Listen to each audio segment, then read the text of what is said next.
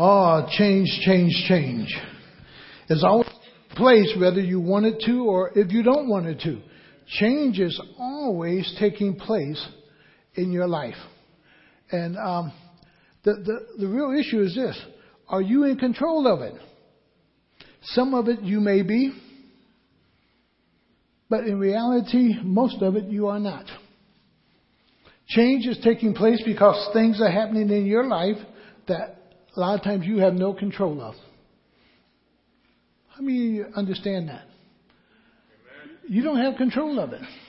The boss comes down and say, you no longer have a job. You want to work, but the boss says you don't have a job. That's not something that you can control, nor can you deal with in many ways. So the issue really comes down that that's a change you have to be willing to surrender to. Can I get it on? Boy, come on, man. There we go. You have to be willing to accept the change. But before you can really accept the change, there's something else you have to accept. The truth. The truth. Change is not by law or by rules. Oftentimes when we're trying to change, we say, we won't do this again. We're trying to change. I won't go there anymore. We're trying to change. I won't be with these people anymore. You may not be with those exact people, but you go find the same character people. You know, you're not with this one, but you go find the exact same character and behavior of people. You know, and you're making these rules unto yourself saying, I'm going to change. You cannot change by rules. Congress tries to do that all the time. That's why we got so many laws on the books today. Because law is always trying to change society or change man, not understanding the heart of man has to be changed, which is not changed by law. We have to understand that change comes about by truth. The issue is, will we accept truth? That's the real issue. To take the facts in your life, add up the facts, and then be willing to face that truth. Now, if you add up your facts about your life, can you really face them? See, the facts will say whether you're going in a negative direction or a positive direction. The facts will say you're going downhill or you're going uphill. The facts will say you are improving or you're not improving. And what you have to look at is the facts, the truth that is in your life, and be willing to be honest with yourself and accept the truth about yourself. Boy, that can be hard. But when you accept truth, you're just about there and willing to change. But if you choose to believe a lie, you're going to believe it. You're going to think you're better off. And you got to ask yourself, if you're not changing, who's keeping you from changing? And if you are changing, are you changing for the better or for the worse? Are you improving? Are you better off or less? And that's being truthful with yourself. Why do people change? They change to adapt into something different. That's the main reason people change. That they're adapting in order that they can fit into their crowd that they run with. They adapt that they can be into this club or with this group of people or over here. They're adapting, always adapting. If you go and change jobs, you got to adapt to a whole different group of people, to a whole different group of rules and regulations in a corporation. You got to adapt. You got to make changes. Even you're going to sleep at night may change. Even the time you eat lunch may change. You may not get paid no more on a Friday or Thursday. I remember when Bearcat and Wilcott paid on Thursday. And they used to even run around with a little buggy because they paid you cash when I first started at Bearcat and Wilcott. And then they got smart and they started writing checks. But you had no place on that third shift to go cash your check. The whole issue comes to that place is that change is always taking place in your life. The moment you get married, you've changed. You've changed. When the first child comes, you've changed. There's always this change going on, and you're always adapting. Why don't people change? They don't see the need to. They don't see the need. Now, understand, when you don't see the need to change, you're getting left behind. You're getting left behind. See, I'm getting left behind with my old computer. I mean, I know there's people out there faster than I am on the computer. Because I got to sit there when I hit enter. I got to sit there for about a minute and a half, 2 minutes for that thing to finally wake up and do what I'm asking it to do. It's kind of slow, but it's 10 years old. And I hate to spend money on a new computer just to run new programs that are faster, you know. But I'm getting to a point I'm going to have to because I get all these other things interjecting with mine now.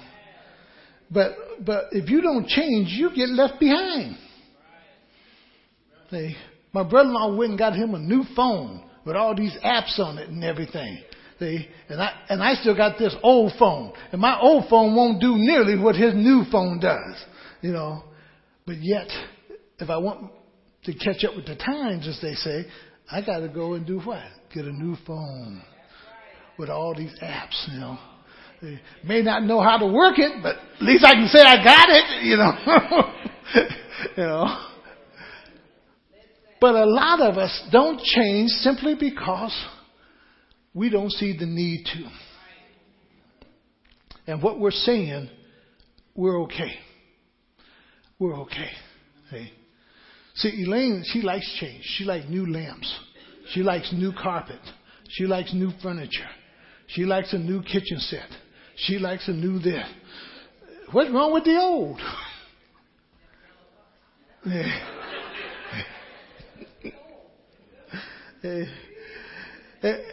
And that whole thing. See, I don't see a need sometimes for change, and she sees a need for change.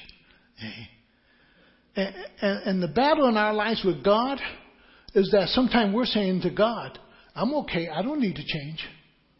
And God says, oh, yes you do. You really do need to change. You need to change. And what does it take to change, though? And you need to understand that. Again, what it really allows us to change is when we're honest with ourselves and we're willing to look at the facts. Why do you think God says all have sinned? What is God trying for all men to do? Look at themselves and to acknowledge that they are what? Sinners. God gives us the fact. And he even tells us, look at this, your immoral life. Look at your impure life. Look at your lying lips. Look at all that you do. And he says, boy, you're a sinner. That's the truth. Now understand, truth by itself will not change you. And we'll talk about that in a little bit. So you can add up all the facts and then you can deny it. And that's what a lot of us do. I'm not a sinner. And when you do that, you're comparing yourself with somebody else. There's the real sinner. I'm not. I'm pretty good. No. You need to really add up the facts and be truthful with yourself. See, I'll never forget when Larry brought a young man to us who was homeless about staying in the men's house. This young man would not really admit he was homeless. He had adapted so well of sleeping under the trees and in his little tent and having his little body odor and being unclean, that he was not willing to make certain changes to go into a house with clean sheets and a bed and a place where he could shower and a place he could cook. But he had adapted so well, living out there in the woods by the railroad tracks out there in North Africa with the police. He adapted so well. And even had his girlfriend with him. And they knew where to go get their showers at the Haven of Rest, so they could go over here and get a shower, and they could do this or do that. But he adapted so well that he refused the ability to improve himself. And some of us adapt so well in the miry clay and in the pig pen and in the filth of our lives that we refuse to accept God's help and move on up to a better life. Now, how many of you understand that between December and January 1st, 80% of all fitness equipment is sold? Why is that? We're making a New Year resolution. I'm going to lose weight next year. And by March, that equipment is not being used anymore. But 80% of fitness equipment is sold between December 15th and January 1st over a rule that somebody's made to themselves that I'm going to lose weight, I'm going to get fit, I'm going to trim down. And they run out there and spend that money and do all this to change.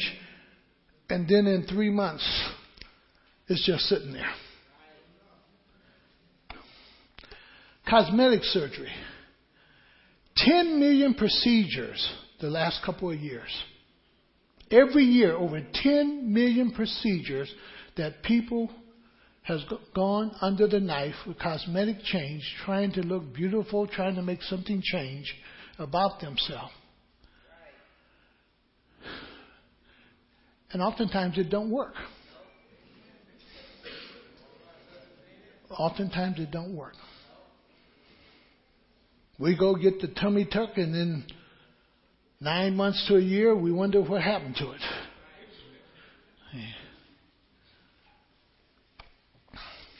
Change is a lot of hard work. And that's the area where we get stuck at. We have become accustomed to not sweating, not picking up anything heavy, not doing anything hard. Even in a lot of schools, we don't do math the way we used to with a pencil. We do it with the little calculator. Well, you're not learning anything with that. If that battery ran out and you really had a problem, at least I could dig down in the dirt and start writing in the dirt and figure out my problem. But we don't want to do anything hard. We don't want to do anything strenuous. We need help from others, and we don't want other people to help us. We don't want other people to tell us what to do. We don't want other people in our business. But when you mess up, the city, the county, the government, everybody get in your business. Even the big journal gets in your business. And let everybody else know about your business.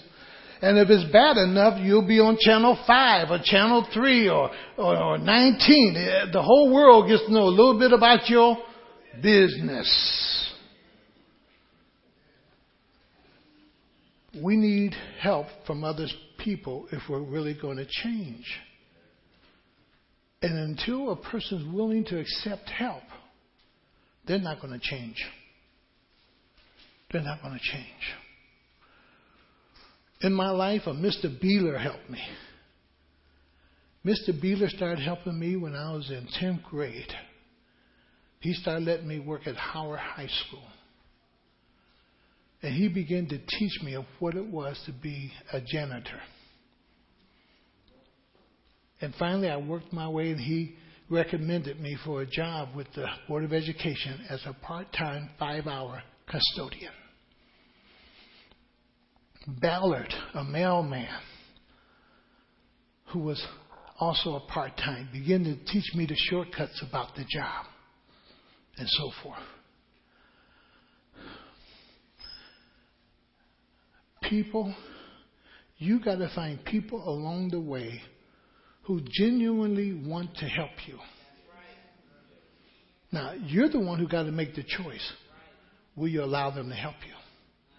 The sad part about us is that people who sincerely want to help us and see us do better, we kick them to the curb. And we accept a lot of foolishness for guidance. People who have nothing can advise you the best. People going nowhere, you give them an ear. And to change, you need the help of others. And lastly, you definitely need the help and the power of God, the Holy Spirit, to enable that change to take place. Now ask yourself, so some of you have been Christians for some time. Since you've accepted Jesus, what has changed the most in your life? What has changed the most in your life? Secondly, what has not changed in your life that you know should change? You know you better than anybody else. You and the Lord. What is it in your life that you understand needs to change,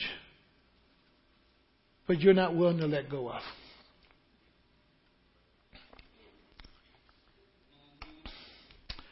And what has kept you from changing more? What's kept you from that change? Is it selfishness? Is it a lack of being able to humble yourself? Your pride? Is it the lack of information? Because a lot of people can't change because they don't have the correct information. Is it the environment that you think you're stuck in and you can't change because of your environment? That's a lie from Satan. You can change. Okay. But you're the one who has to figure out what has kept you from changing more in your life. What is it? And then you have to ask this question to yourself. Are you ready for change? See, some people are comfortable living on the plateau that they're in.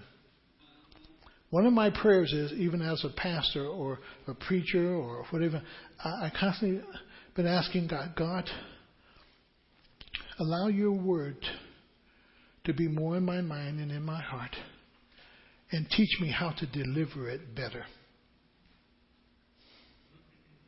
Now you say, well, you've been doing this so long, you ought to know how. No. Because this is a thing of the Lord. And there should be improvement in it. Hey. Are you really ready for change? Do you want change? Or are you satisfied where you are?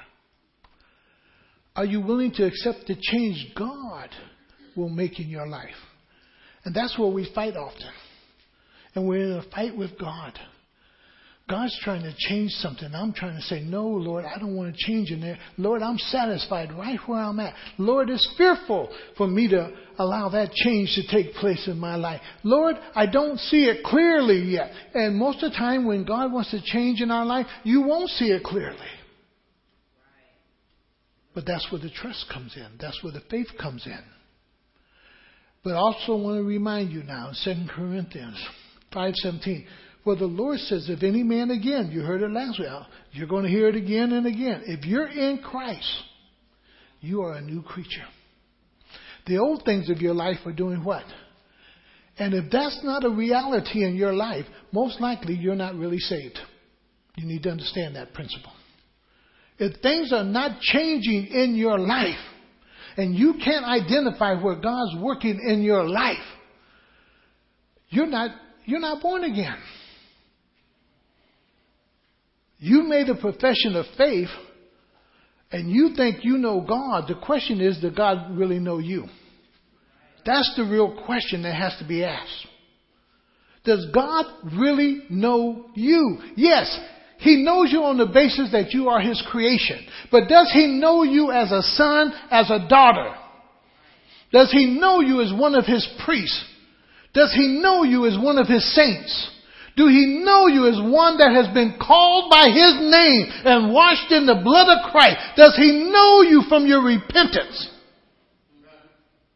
Does He know you? Because a lot of people assume God knows them and He doesn't know them. And the evidence of that is simply this.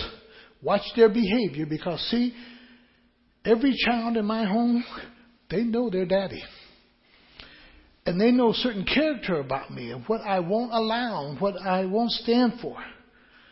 But when you have people totally disrespecting the wishes and the commands of God, there ought to be a great big old question mark if they're really saved. Hey. And then secondly, Isaiah 45:9. Mark it down, read it, and go over it and over it again. Woe to him who quarrels with his maker. Woe to him who wants to argue with God about the changes that God wants to make in your life. You put yourself in a very dangerous position when you want to fight with God about a change. Just take it from a realistic perspective. Somebody in there watching TV, a son or a daughter, but you're the parent, and you're going to make a change in their life all of a sudden. You come do dishes, and they still sit in there. You come do dishes, they still sit in there. There's going to be a radical change in somebody's life. That's going to be painful and hurtful. And guess what? They're going to still do dishes. God will speak to us. The question is, are we willing to be obedient? And remember what He says? If you're willing to be obedient, and in Isaiah chapter 1, around that 18th verse and on down, if you're willing to be obedient, you will eat the good of the land. You will be blessed by the land. But it's conditioned on your obedience. He says, woe to him who quarrels with his maker, to him who is but a potsherd among the potsherd on the ground. Does the clay say to the potter, what are you making? Take that old Play-Doh and start forming it and shape it. See if it ever stops you and say, what are you doing with me in your hands? We're in God's hands. And God's going to shape us. God's going to mold us. God's going to make us. And who am I to say to God, get your hands off me? Especially when I understand I've been bought with a price. Now you let somebody try to tell you something you own for you to get your hands off of it. You let me try to tell you a car you paid for, a car you got the keys for, and I come and tell you, you can't drive it.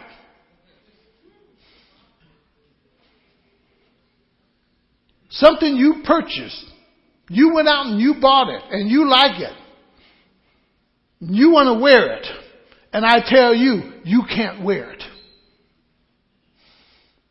God has bought us with a price.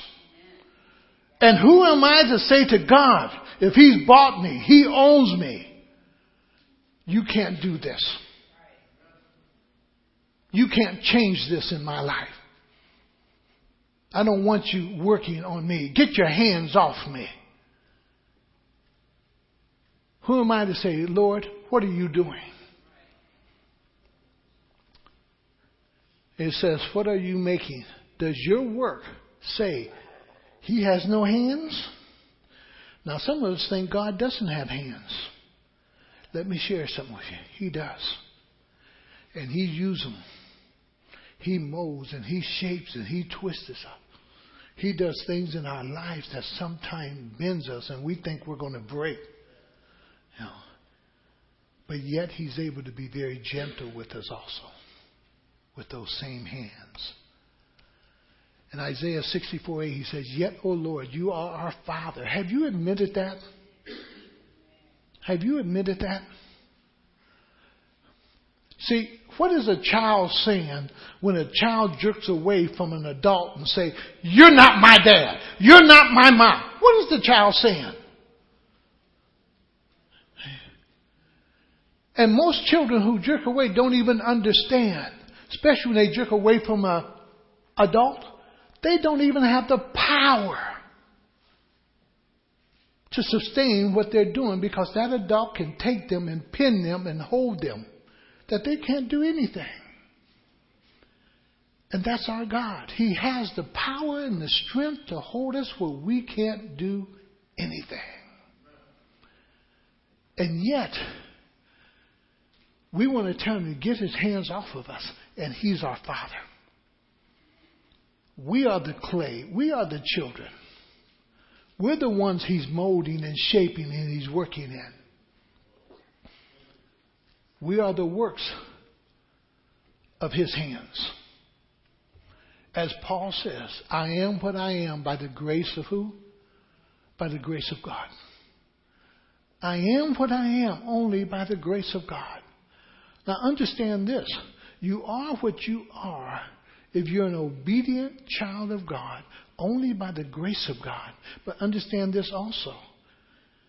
You are what you are by what you allow Satan to do in your life.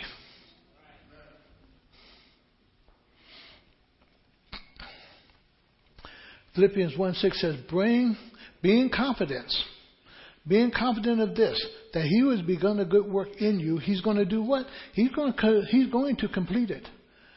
He's going to do what he said he's going to do. He's going to do it. Turn and let's go to Psalms 119:99. Because this is something that I think oftentimes we miss in this area of change, and yet we need to hear the psalmist. 119 is too long to go through, but I think this is one of the most critical areas that is stated for us, and oftentimes we don't really grasp it because we're just saying this is a young man, and we most of the time quote the area where is the word of God that this young man is so excited about that cleanses his life and so forth. But I want you to come down to verse 99 and 119 and listen to what this young person is saying. He says, boy, I have more insight than all my teachers. I have more insight than all of those who are even older than me who can educate me. I have more insight. Why? Because he is willing to do something.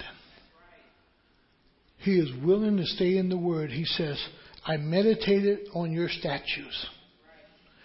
First, what is insight? Insight is the ability to see and understand clearly the nature of a problem, a nature of your situation. Oftentimes in our situations, we don't clearly understand them. But the only one who can give you clear insight to your present state is God. God will show you if you're falling or if you're going upward. God will reveal to you if you're making progress or if you're going backwards. God will reveal to you exactly where you are. Because, see, you might be right on the bridge of taking the next step and falling off the cliff. You might be on the very next step of going into financial ruins. Now, God has blessed. God has blessed. But I'm going to do this on my own now. I'm okay now, God. Leave me alone. Get back. And the whole process comes into that area. That God gives me insight if I stay in His Word and I stay obedient to Him. That I might understand my case, my life, my situation. And that every step I take, He then is directing and ordering my step. He said He gives me insight. Insight. That I might progress in this life. He gives me insight into my job situation. He gives me insight in how to do this and how to do that. He gives me insight how to speak to this person and that person. He gives me insight how to handle this situation. He gives me insight how to handle my finances, how to invest, how to go over here and do this, how to build this. He gives me insight. He gives me clarity of sight that I might be a progressive individual that others may look at and say, how did they do that? We both got the same tools. We both have the same mentality and education. We both have basically the same, but yet this person is far ahead. Why? The insight that God has given. That they might understand. This young lady who was once coming to the church, this is some time ago, but God is so good, because remember what God says? Nothing's done in secret, and whatever is done, He'll shout it from the housetop. We'd helped this young lady, although she was on welfare. We showed her how she could begin to save money. And we started keeping her money. We put her on a budget. And within about 8 months, we went out and paid cash for her car. Hey, and she got her car.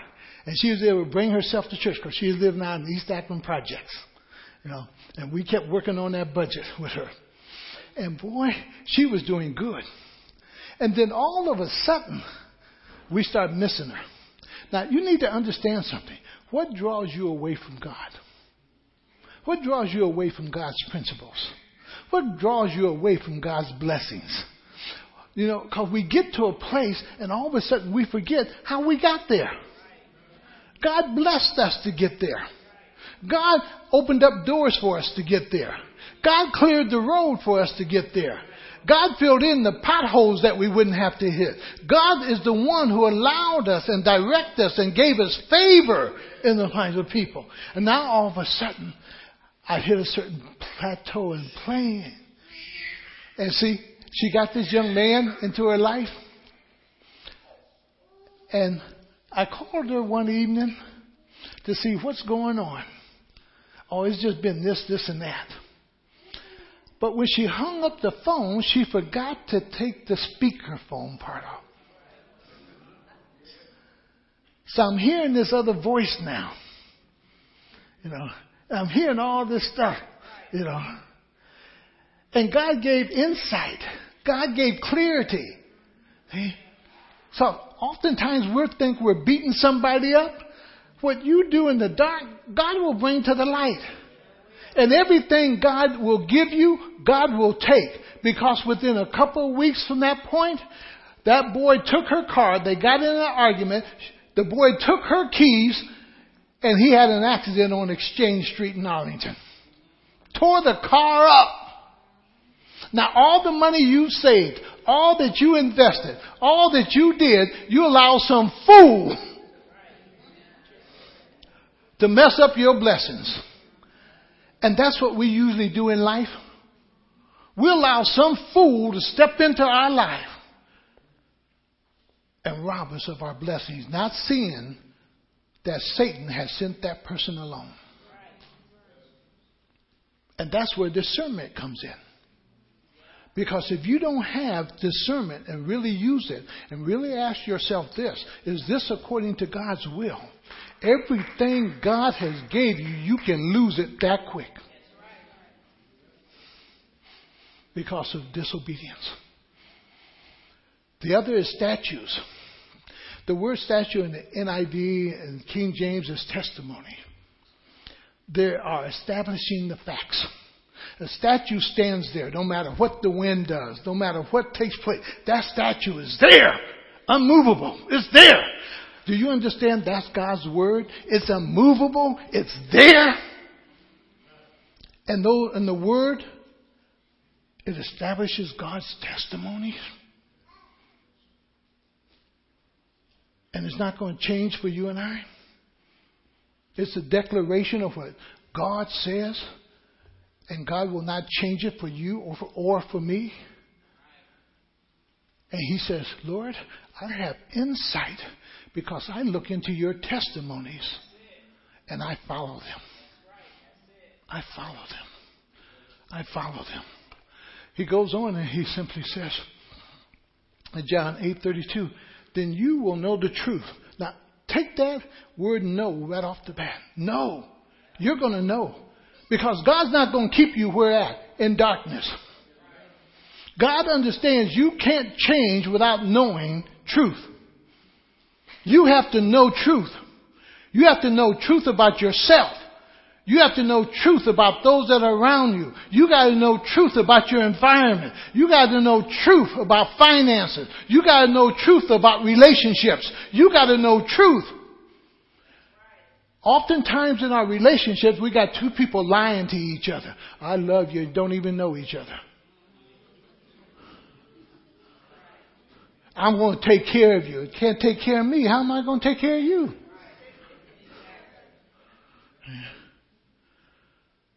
And this whole process, he says, I'm going to let you know truth. Why? You cannot make good, sound decisions without truth. And change ought to always be based on good, sound decisions, on facts. And he says, I'm going to let you know the truth. Now, the second part of that is simply this here. If you really acknowledge the truth will set you free from whatever's holding you bondage. The truth will set you free from whatever's keeping you back from making progress. The truth will set you free and bring you out of the miry clay, bring you out of the pig pen, bring you out of a difficult situation. But you have to acknowledge the truth. If you don't acknowledge truth about yourself, you stay in the same situation. You always go through life struggling from one struggle to another struggle. The other night I was watching TV and the guy made it was one of these old cowboys, and the guy made this statement to this Mexican guy. He said, I thought you was going back to Mexico to lead a rebellion, to set the people free, that the people would be free. Listen to what the guy said from Mexico. He said, I went back to Mexico and I understood. As long as people are trying to survive, they don't care about freedom.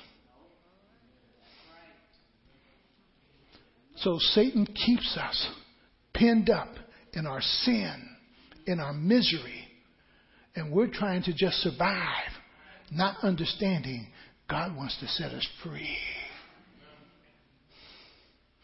But as long as my first choice is just survival, that's what I'm going to struggle with. Not understanding God wants to set me free so I can run, so I can move forward, I can progress. He says, you will know the truth. In Romans 1:25, he says, and this is what we do now. We exchange the truth for a lie. We had changed the truth for a lie. God says don't do something. We make an excuse and we believe that lie that Satan gave us in the excuse in order that we might do what we want to do. Not understanding what we do against God brings us into captivity under Satan. And we choose to believe that lie. We choose to believe that lie that my life will be better with this. And God says, no, it won't.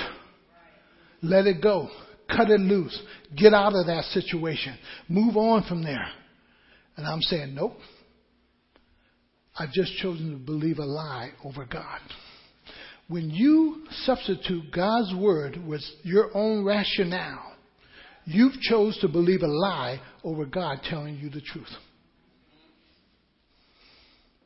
And when you choose to believe a lie, you just open the door for Satan to begin to rob your joy, to rob your peace, to rob your security, to rob you of everything of the inheritance that you have in Jesus Christ. Because we forget Satan comes to steal and to rob and to kill.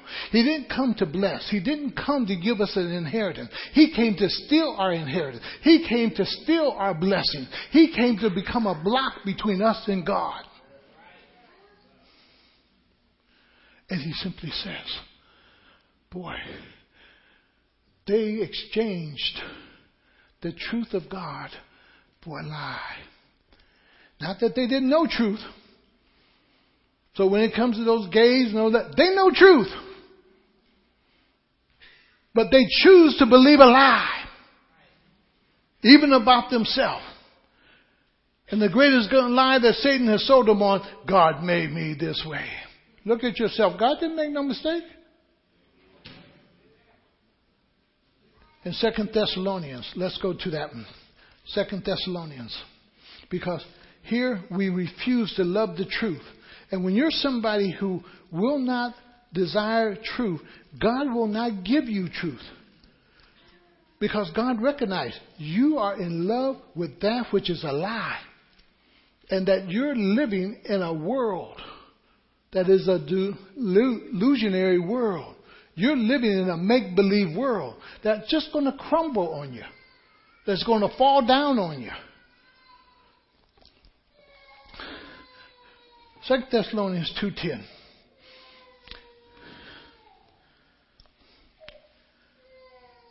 He says, and in every sort of evil that deceives those who are perishing. Now, I understand he's talking about who? The unbeliever. I understand that. But understand this. There are times that the unbeliever acts like the believer acts like who? The unbeliever.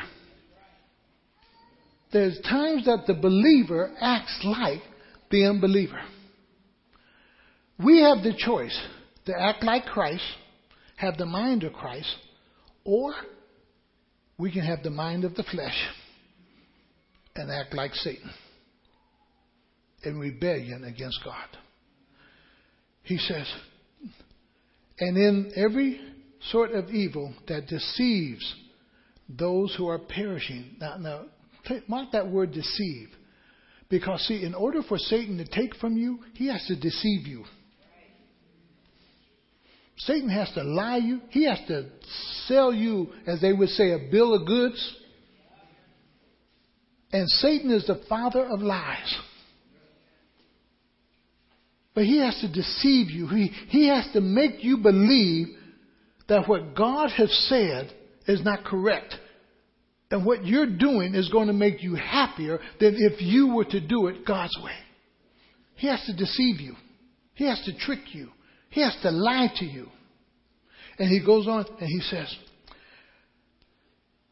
they perish because they refuse to love the truth. Now, again, the truth will set you free. Now, hear what he said. They refuse to love the truth. Did they know the truth? Yes. But they refuse not to what? Embrace the truth. They refuse not to follow the truth. They refuse to reject the truth rather than receive it. And it says, they didn't love it. They didn't embrace it. They didn't want it. And he says, they're perishing. You can be losing when you think you're moving ahead. How many of you have ever saved, and when you turn around and look at your savings, it's nowhere near what you may have thought it should be? And though you try to make a habit of doing it, it's going nowhere. If you are one of God's children, you follow his financial principle, then it becomes God's responsibility to make your money grow. Amen.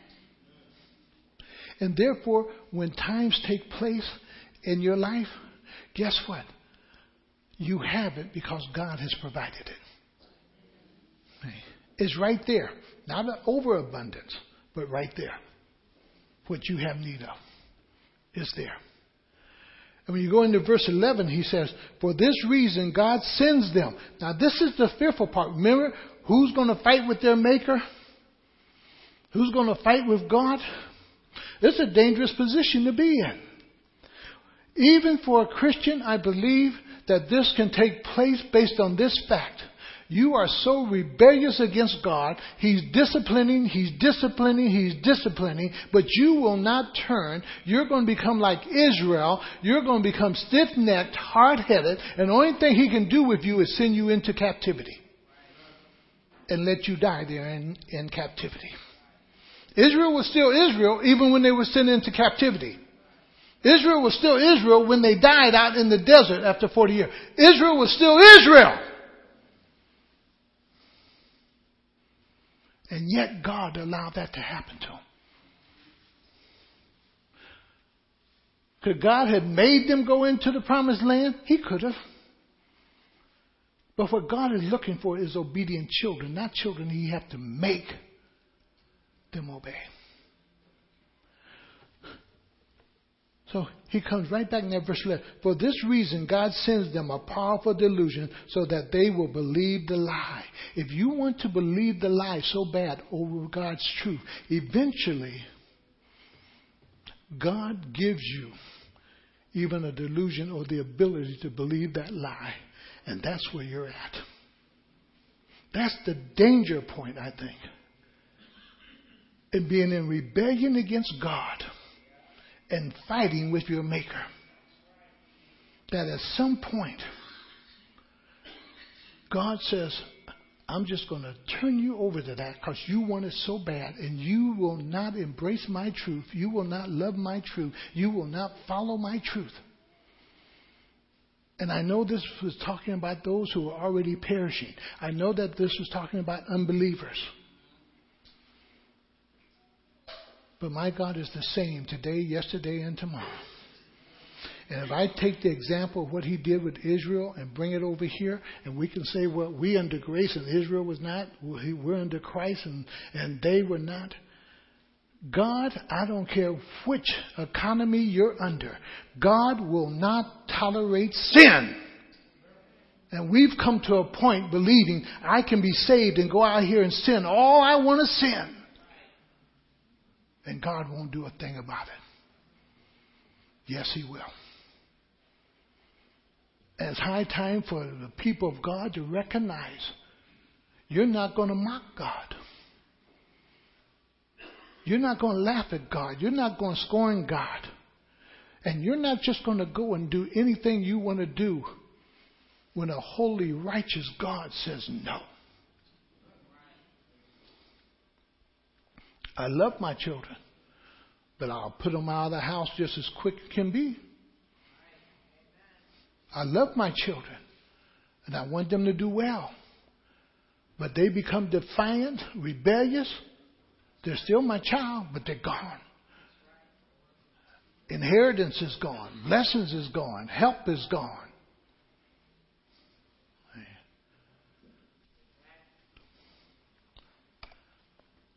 In John 8:44, it tells us that Satan is the father of all lies. And a lot of the times we want to believe Satan more than we want to believe God. Because Satan tells us a lie that satisfies the flesh. Satan is very quickly to agree with us. And he gives us what we want to hear. He gives us what we're going to enjoy for the season, for the moment. Knowing the entrapment that He's placed us in. And it says, even of Satan, when you go check out 8:44, it said that Satan himself would not hold to the truth. Not that he didn't have truth, but he wouldn't hold to it. And here is an archangel that would not hold to the truth. And Jesus said He saw him fall from heaven like lightning. Why didn't God take time and reason with him and talk with him and try to change him? Why? He knew truth. To whom much is given, much is required.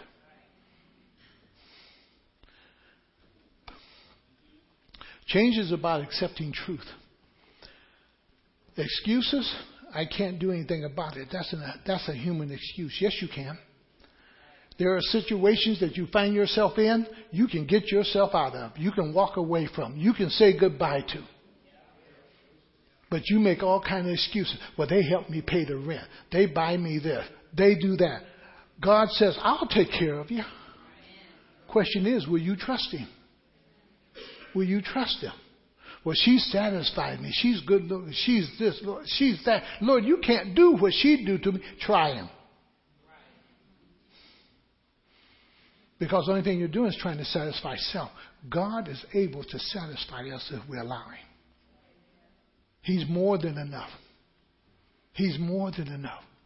Understand what Paul says. His grace is more than sufficient for me. I don't care what the circumstances, what the situation might be.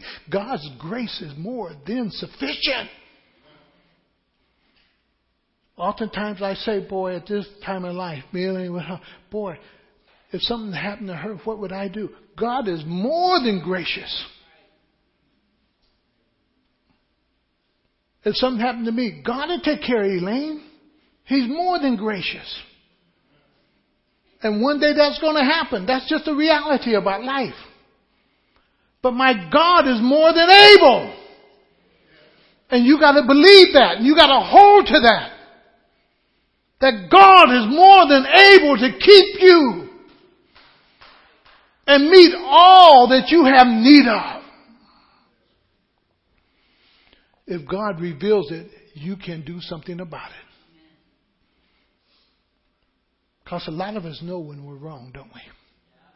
A lot of us know when we're not making progress. A lot of us know when we're not growing. A lot of us know when we're not handling our finances correctly. A lot of us know when our mouths are saying the wrong thing. A lot of us know when we're feeling the wrong thing. A lot of us know when hatred is in there and anger is in there and bitterness is in there. A lot of us know that, but the question is, what are we doing about it? Change by rules are a human way of dealing with change, and it never works. It never works. See, our way of dealing with somebody that really upset us, we try to stay out their way. We don't want to be in the same room with them. Guess what God says do? Go reconcile with your brother and sister. I don't want to do that, God. Hey.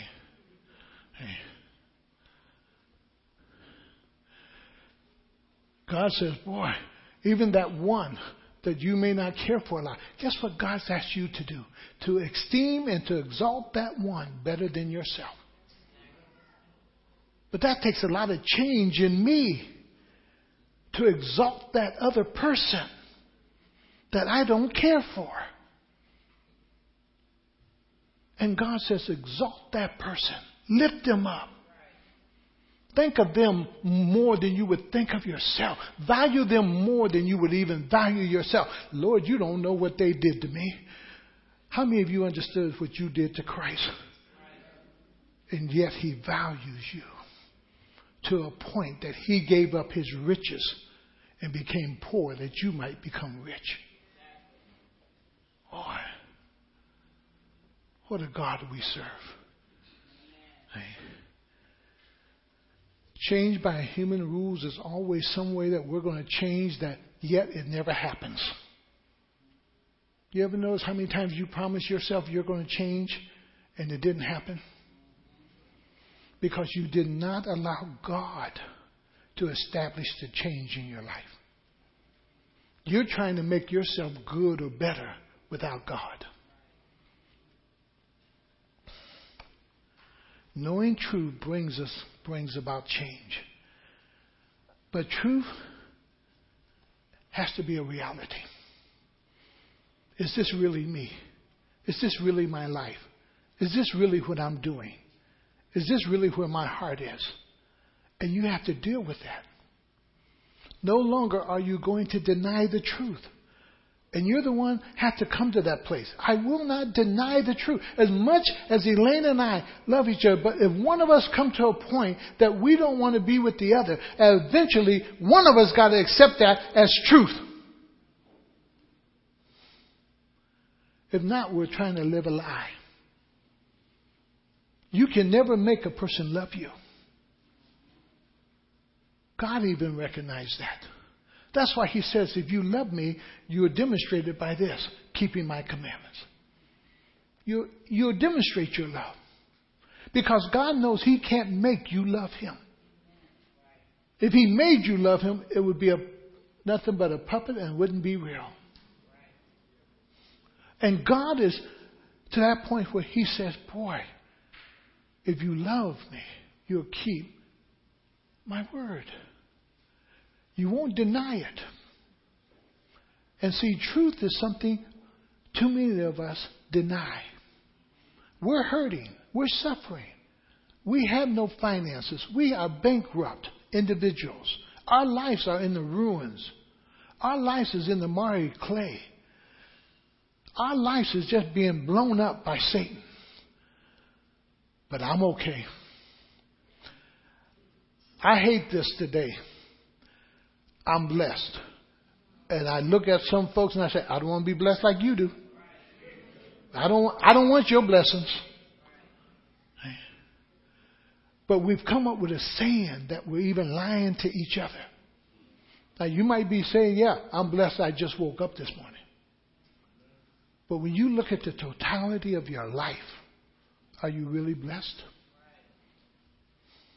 Hey. And he says, the other part. When you don't deny truth, how many of you tried to run away from it? And it just keeps coming back. You can't outrun truth.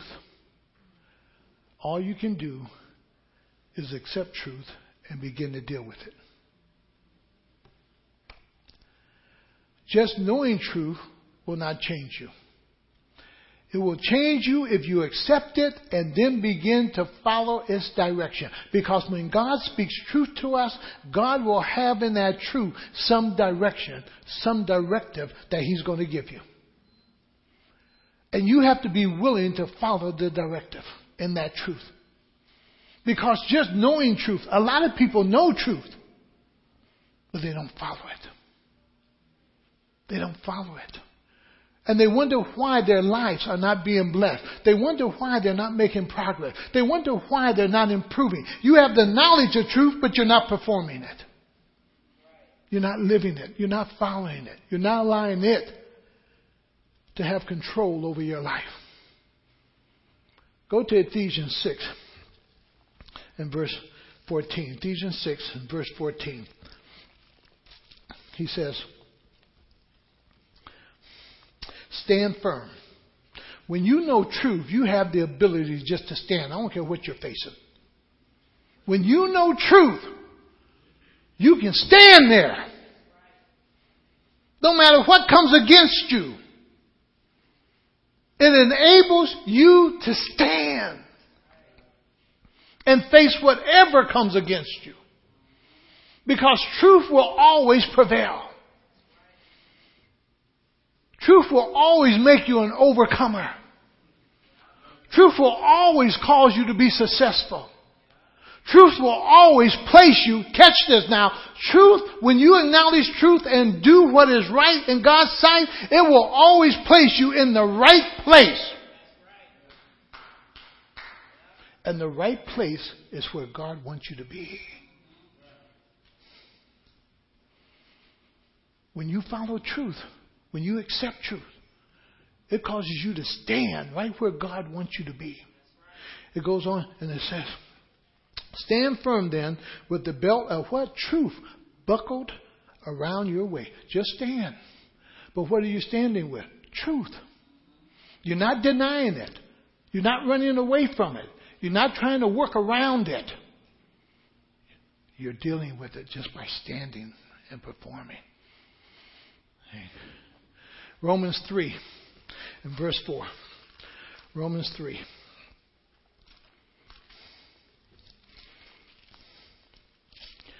Look what he says. Not at all. Let God be true and every man a liar. Have you concluded that in your mind? Amen. That when God speaks to me, that's going to be the truth. I'm not going to accept what man says. I'm going to believe what God says. God speaks. Because God wants you to know truth. Because He understands you can't grow without truth. You can't progress without truth. You can't do what is right without truth. We need truth. And God says, I'm not a liar. I'm not a liar. Am I a man that I should lie? No. In Romans 7:18, you find Paul struggling with this issue. And Paul says, the will to change is present. It's there. Now, what I want you to really look at is Paul being a Pharisee. And Paul struggling with his old life. And Paul had to come to this conclusion too. And he understood God was changing him. Understand, the moment Paul got knocked down on Damascus Road, Paul just didn't go right into the area of apostle and start teaching. Paul had to learn something. Paul had to spend some time for God to prepare him. Because Paul had been a self-righteous Pharisee. And God had to knock all that junk out of his life to get him to where he wanted him to be. God had to reteach Paul, even though he was taught by one of the greatest professors of his time, Gamaliel. Oh, he held the law and he knew the law. God had to rewrite, rewind, redo his mind. God had to do something in Paul before he could set Paul loose. When you spend time with God and you spend time in God's Word, God will rework your mind, your thinking. But you got to be in the book. You got to be in the book and let God do it. If you're not in the book, you're leaning on your own understanding. But if you're in the book, you're feeding from what God is giving you, and you're going to perform as the Word directs. Because you're in the book. And in that verse 18, let's go to it there, 7:18. He says, let me get down here. I know that nothing good lives in me. So he came to that conclusion. Now, thinking as a Pharisee, Paul would have never said that as a Pharisee. Remember how the one Pharisee stood in there praying with the public? He's praying, Lord, I thank you I'm not like this man. Lord, I've done this. Lord, I've done that. Say, I've kept the law. I've done all these things right. That would have been like a picture of Paul. But when God begins to deal with you, you understand that there's nothing good in you. And he goes on and he says, that is in my sinful nature. For I have the desires to do what is good. Catch that. I have this strong desire to do what is good. I want to do good. I want to do better. But I can't. Unless I yield to God. I can't. Unless I yield to God. And therefore, Paul recognizes that. In and of himself, there's no good thing. Paul recognizes he can't change himself. That's why in verse 24, Paul comes up with this conclusion. Look what Paul says about himself after adding the facts up about his life. What a wretched man I am. Oh, what a wretched man I am. After looking over his life, I want to change. I want to do right. I want to make these changes. But God, I can't do it in and of myself. Oh, wretched man that I am. Who do you think brought him to those conclusions? Who do you think talked to him about his life? Who do you think allowed Paul to see himself?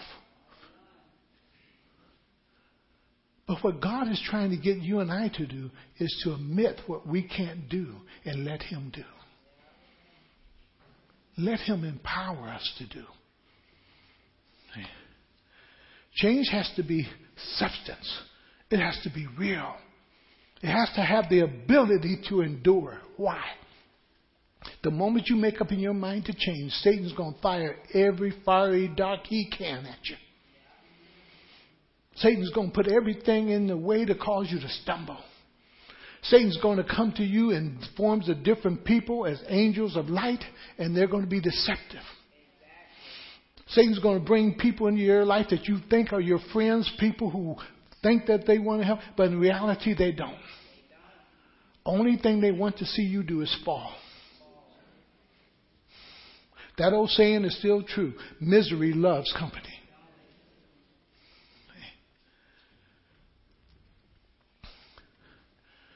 You need to understand and grasp that point.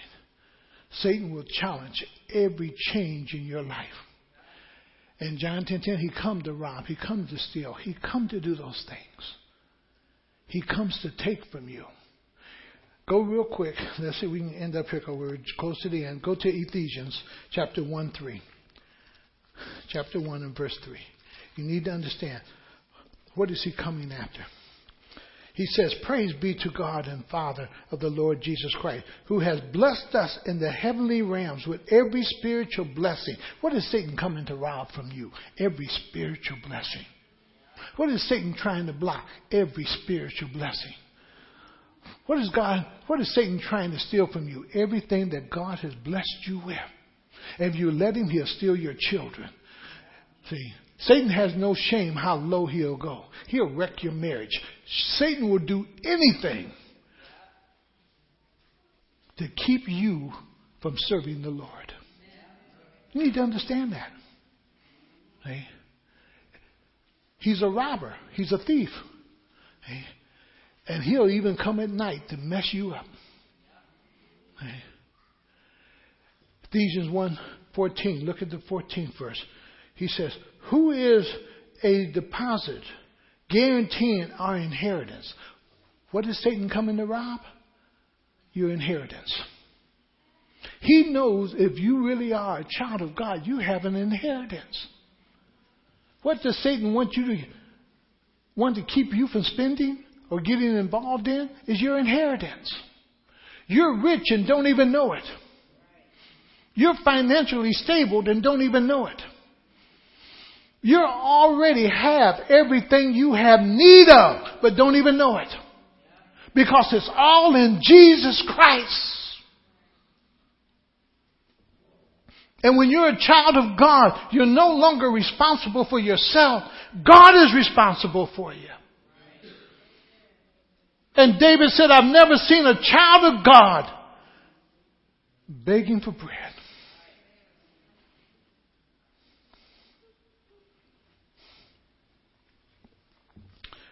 Ephesians 5:6.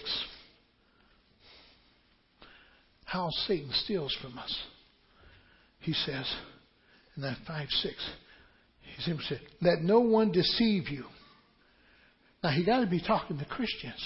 Don't be deceived here with empty words. For because of such things, God's wrath comes on those who are what? Disobedient. Don't be deceived. Don't be deceived here.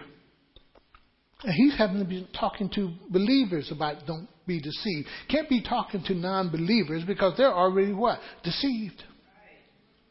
He says, don't be deceived here. Now look what he says in 8. For you were once in darkness. That's where you once were. Don't live there now. When Satan comes into your life trying to bring that darkness and trying to hide you, I'm a child of God. I live in the light and I'm not ashamed of what I do. And I'm going to let everybody see what I do. I'm not ashamed of it. But now you are light in the Lord. Live as children of light.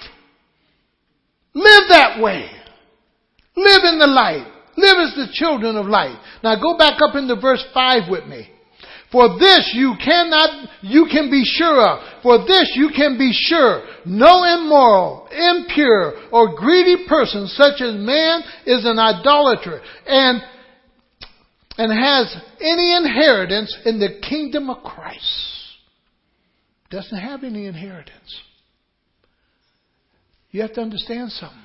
The Holy Spirit is there to dispense your inheritance, just like a lawyer and a trust fund who dispenses your little funds to you that have been left to you. The Holy Spirit is there to dispense your inheritance to you. The Holy Spirit there is to dispense the blessings of God to you. It's the Holy Spirit there that is there to give you every blessing under earth that you have need of. The only thing that blocks it is your disobedience and your willingness to live in a lie. Let's close out with Acts 4 and 5. Just give me about 5 more minutes.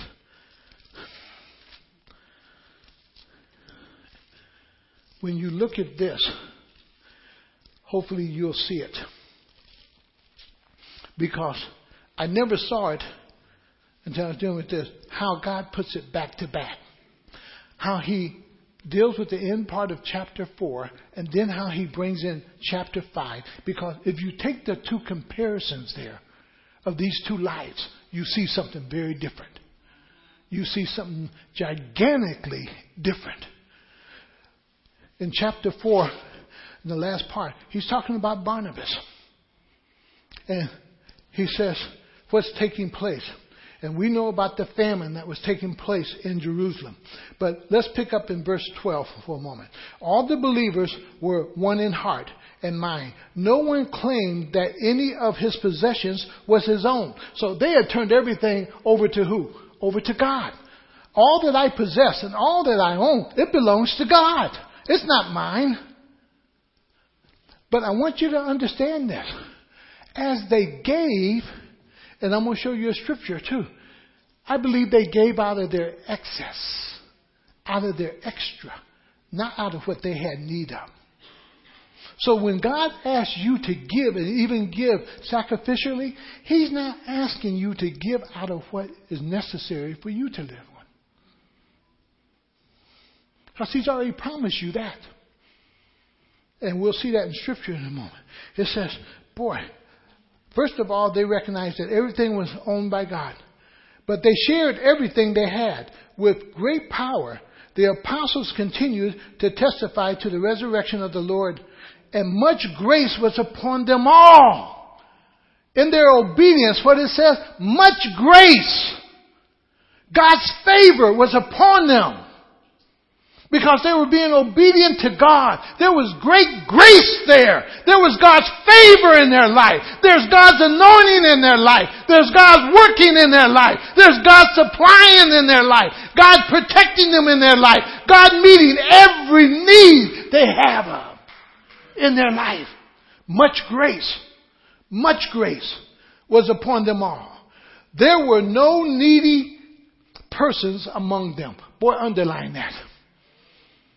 Though you're being persecuted, though there are people who hate you, though there are people who want to take everything that belong to you, it says there was not one needy person among them. Why?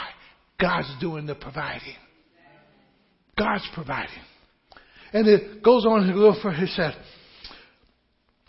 for from time to time, those who own lands or houses sold them, bought the money from the sale, and put it at the apostles' feet, and it was distributed to anyone as he had need. Joseph, a Levite named Cyprus, from Cyprus, whom the apostle called Barnabas, which means son of encouragement, sold a field he owned and bought the money and put it at the apostles' feet. Now, he sold a field he owned. It didn't say it was his house per se or the things that was necessary for him, but he had extra and he sold it. Now, come into chapter 5, and you see another individual who acts just the opposite. And oftentimes, we find ourselves right there too. The misuse of God's blessing. The misuse of God's grace. The misuse of God's call on our life. The misuse of the shed blood of Jesus Christ in our lives. The misuse of God's word and truth and knowledge that He's given to us. That we misuse that which God gives us and somehow want to say, I'm blessed. No, you're not. Misuse of it. We do not misuse what God has blessed us with. We do not misuse the blood of Christ. We do not misuse our salvation. We do not neglect our salvation. We don't take advantage of God's grace. We don't try to mock God and misuse Him as somebody, as a butler or somebody we call on and does magic tricks for us. He is God, a holy God, a righteous God, a just God, a merciful God, a forgiving God. Don't abuse that. Don't abuse it. Don't abuse His loving kindness. And he says, Ananias, gathered with his wife, Sapphira, also sold a piece of property, also letting us know the guy just above what he did. Then he comes on down. With his wife in full knowledge, he kept back part of the money for himself. Now somewhere, him and God had entered into some type of an agreement. Somewhere in prayer, Ananias may have said, Lord, if you allow me to sell this land for this amount of money, or Lord, if you allow me to just do this, then Lord, I'll bring it all over and just give it to you. God would have never expected him to give it all if that was not the agreement. But once you enter into a covenant with God, God expects you to keep it. He tells us don't vow if we're not going to keep the vow in Numbers 30. And he comes to this place with us and he says to Ananias, boy, with his wife, full knowledge, he kept back a part of the money for himself, but bought the rest and put it at the apostles' feet. Now what is he doing? God, you accept this. This is what I want to give. This is what I want you to have. Take whatever I'm giving you, God, and be happy. God's not going to be happy with your crumbs. God's not going to be happy with your leftovers. God ain't going to be happy with you giving him 5 minutes, but you can give everything else all kind of time. Most of us can't pray past 3 minutes. Most of us can't stand to be in the Word over 15, 20 minutes. We give God all our leftovers. We give God what we don't want. We give God exactly what we want him to have. But God says, don't bring no blemished lambs to me. Present yourself as a living sacrifice, been washed in the blood of Christ. Been renewed in mind and heart. And not an individual conforming to the things of this world. And he goes on, he said, then Peter said to Ananias, how is it that Satan has filled your heart? Now,